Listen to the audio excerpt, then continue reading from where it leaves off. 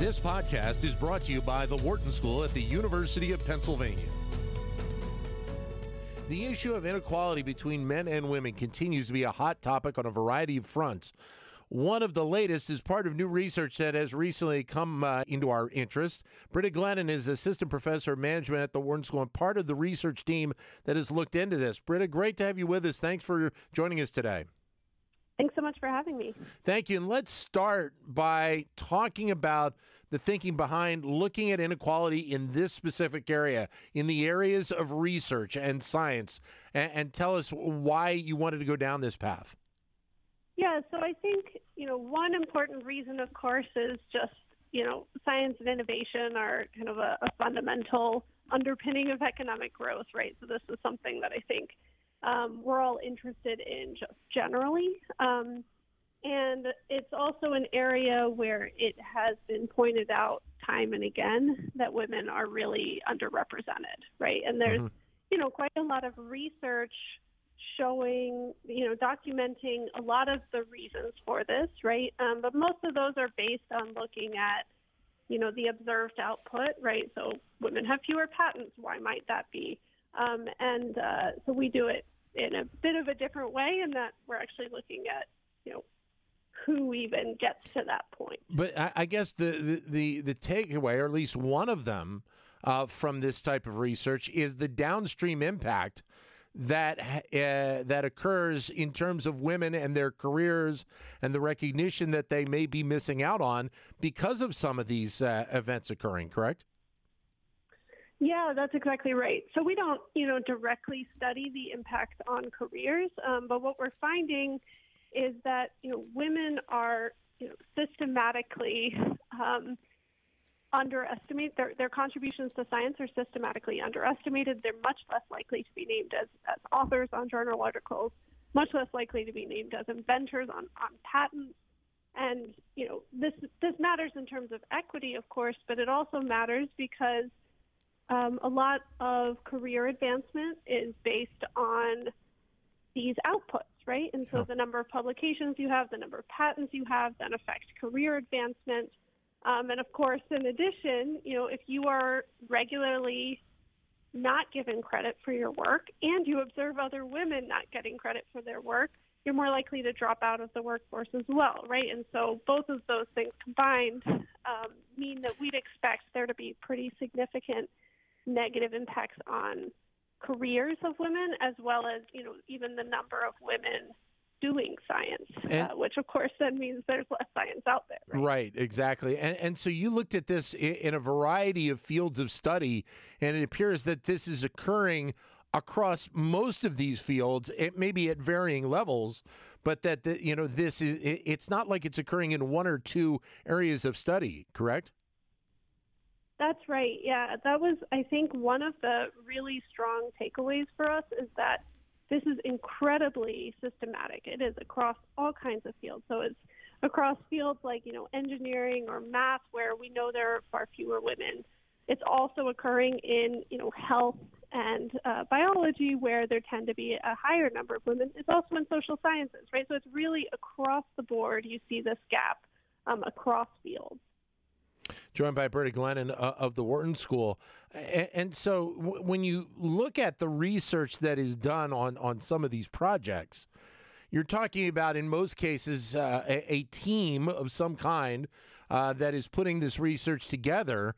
And I guess in the end, it's truly not understanding the contributions of all of the people involved in said research, correct?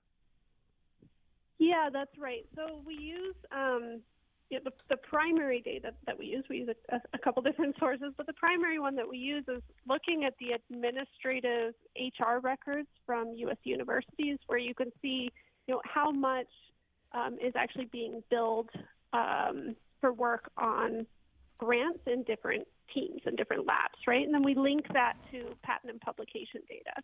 You can basically see exactly who's on a research team and how much work they're doing in that research team. And then you can compare who's on that team to who gets, the credit, right? Who's listed as authors or inventors on the papers and patents that come out of that team. So you can really compare, who's doing the work Right. and who's getting the credit. And so what we're seeing is that, women are just not getting that they're much less likely to appear on that.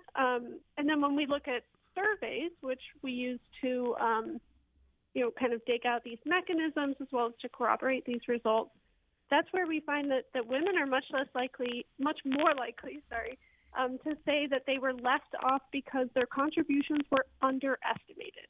Right, so that was kind of the number one reason that women gave for being left off of papers. And in contrast, for men, they're much more likely to say that they were left off of papers because their contribution wasn't sufficient to get authorship. Right, and so this underestimation of their efforts seems to be an important driver behind this. Right, and so that connection with authorship.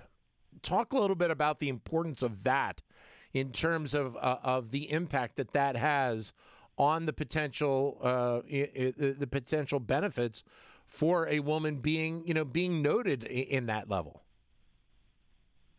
Right. Yeah. So in science, all of our promotion, all of our recognition, advancement, all of that is based on what people are able to observe, right? And what they're able to observe are these papers and patents and who's on those papers and patents.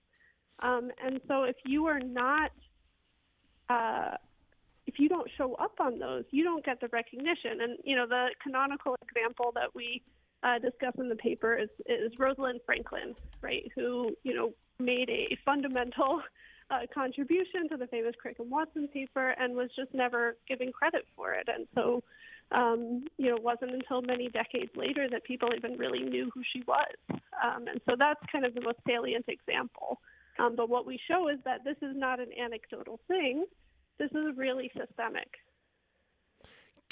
I guess maybe this is then could be the next step in the research here is taking a look at what the impact is from this data on potentially career advancement, on the impact of not being on a patent, et cetera, correct?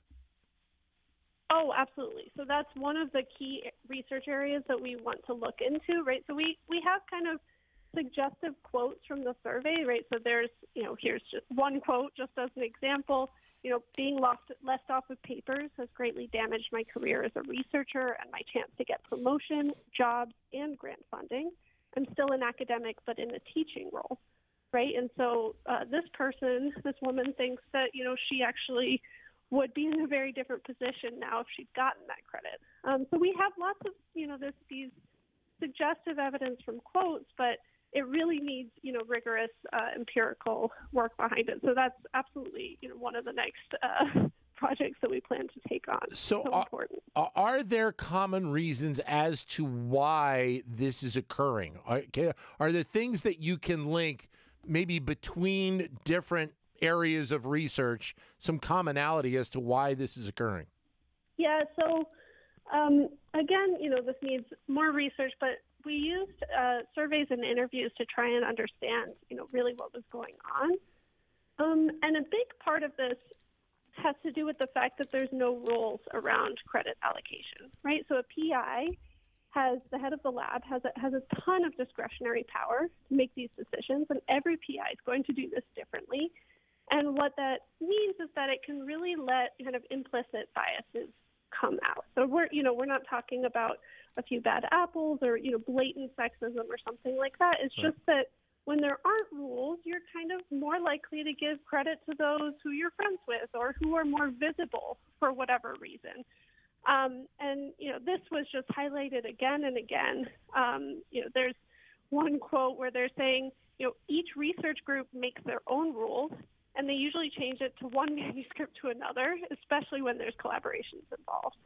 This also kind of allows, abuse of power, right? So some respondents wrote things like publications were used as reward and punishment, right? And so the lack of rules around allocation and who should be getting credit is a big piece of this. It also seems like part of this has to do with a lack of voice, right? So because visibility is so important, if you're not speaking up for yourself, then you're less likely to be included, right? So, another survey respondent said, being a woman means that quite often you contribute in one way or another, but unless you shout or make a strong point, our contributions are often underestimated. Right? So voice was something that really came out as well. So, these all kind of come to this same kind of argument around, they're just being their work is being underestimated. But those are kind of some of the underlying reasons. I was going to say, with this looking more specifically at science and research, I think it could potentially open eyes for those in kind of the education community about the fact that this is occurring, and maybe trying to look at a path of a way to be able to change some of these patterns in the years ahead, correct? Yeah, absolutely. We're really hoping that lots of people read our work for this exact reason, because we think a lot of what's going on is people don't even realize, right? People don't even know that this is happening. They may not be aware of these sort of implicit biases that they have. And so the hope is that by raising awareness, by having people think a little bit more deeply about how allocation happens, right, by sort of fostering an environment where people feel comfortable speaking up, right? These kind of are things that don't necessarily need a policy change, although I think there are some policy changes that might help as well. But these are kind of things that each individual can do within universities. But I guess to a degree, it also kind of reinforces the larger discussion around this level of inequality and equity between men and women, just in whether it be in the business community or in so many areas of our culture, correct? Absolutely. Yeah, I mean, this is kind of a nice setting because there's much more explicit output than there typically is, right? And so it's a bit easier to measure in our setting, but we would imagine that this kind of thing is quite common across settings, right? We don't think that it's limited just to, the scientific community. Britta, great to have you with us. Thanks very much. All the best. Thank you. Britta Glennon, Assistant Professor of Management here at the Wharton School. To keep engaged with Wharton Business Daily and other Wharton School shows, visit businessradio.wharton.upenn.edu.